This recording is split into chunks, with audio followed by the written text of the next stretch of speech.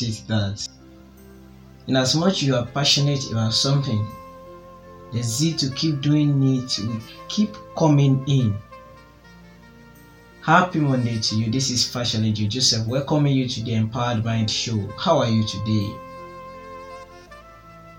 Starting from the beginning of this month, I've been talking about passion. And last week, I remember that I mentioned the ways in which you can discover your passion. You must come to a point whereby you are able to figure out what you are truly passionate about so as to begin to pursue it in the right path.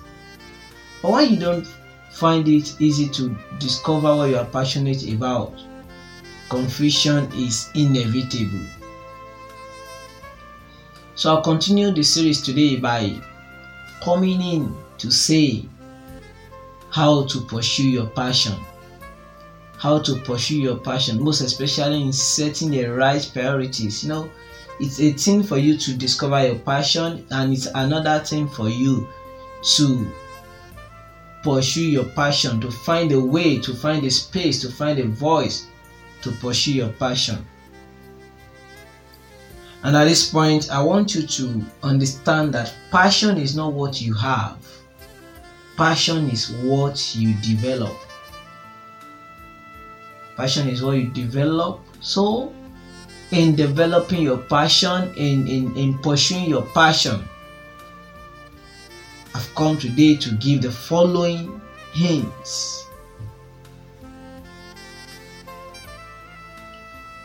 One of the challenges people have is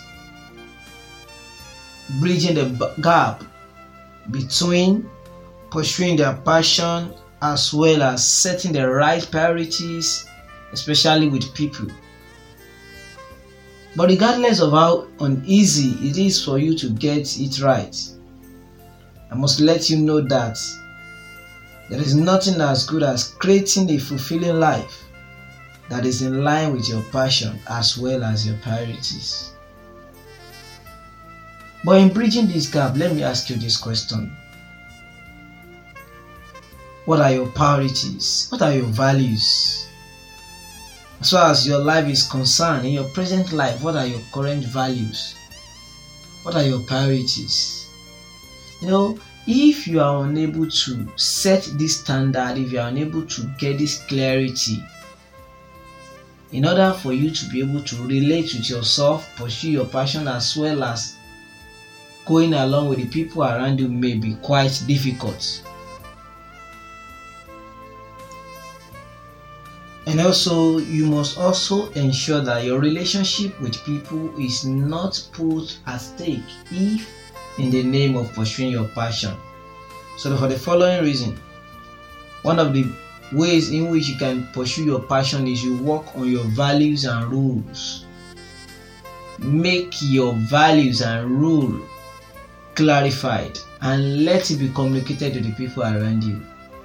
And also ensure that you get the clarity of what your value is, what your rules are. And the next thing is understand the priorities of the people around you. Sometimes we are different. Human beings are different. What you set as priority may not even be on my list. But when I've come to the understanding of what you have as your priority, then it becomes a good to go for us to be able to relate. But when you don't understand people, inability to understand people will hinder your effective relationship with them, effective communication with them. Then the next thing is, I want you to come to that state whereby you grow your passion to a state whereby it will not only become beneficial to you, but also a way it can be used to serve the people around you. One of the best ways to have a fulfilled life is when you are living a life of service to other people around you. And more especially, it is advisable you do this using your passion, using what you are really passionate about. Develop it to that state whereby it becomes blessing. It becomes a means of serving the people around you.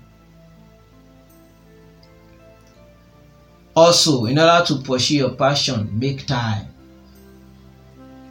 You should not be living your life as it comes.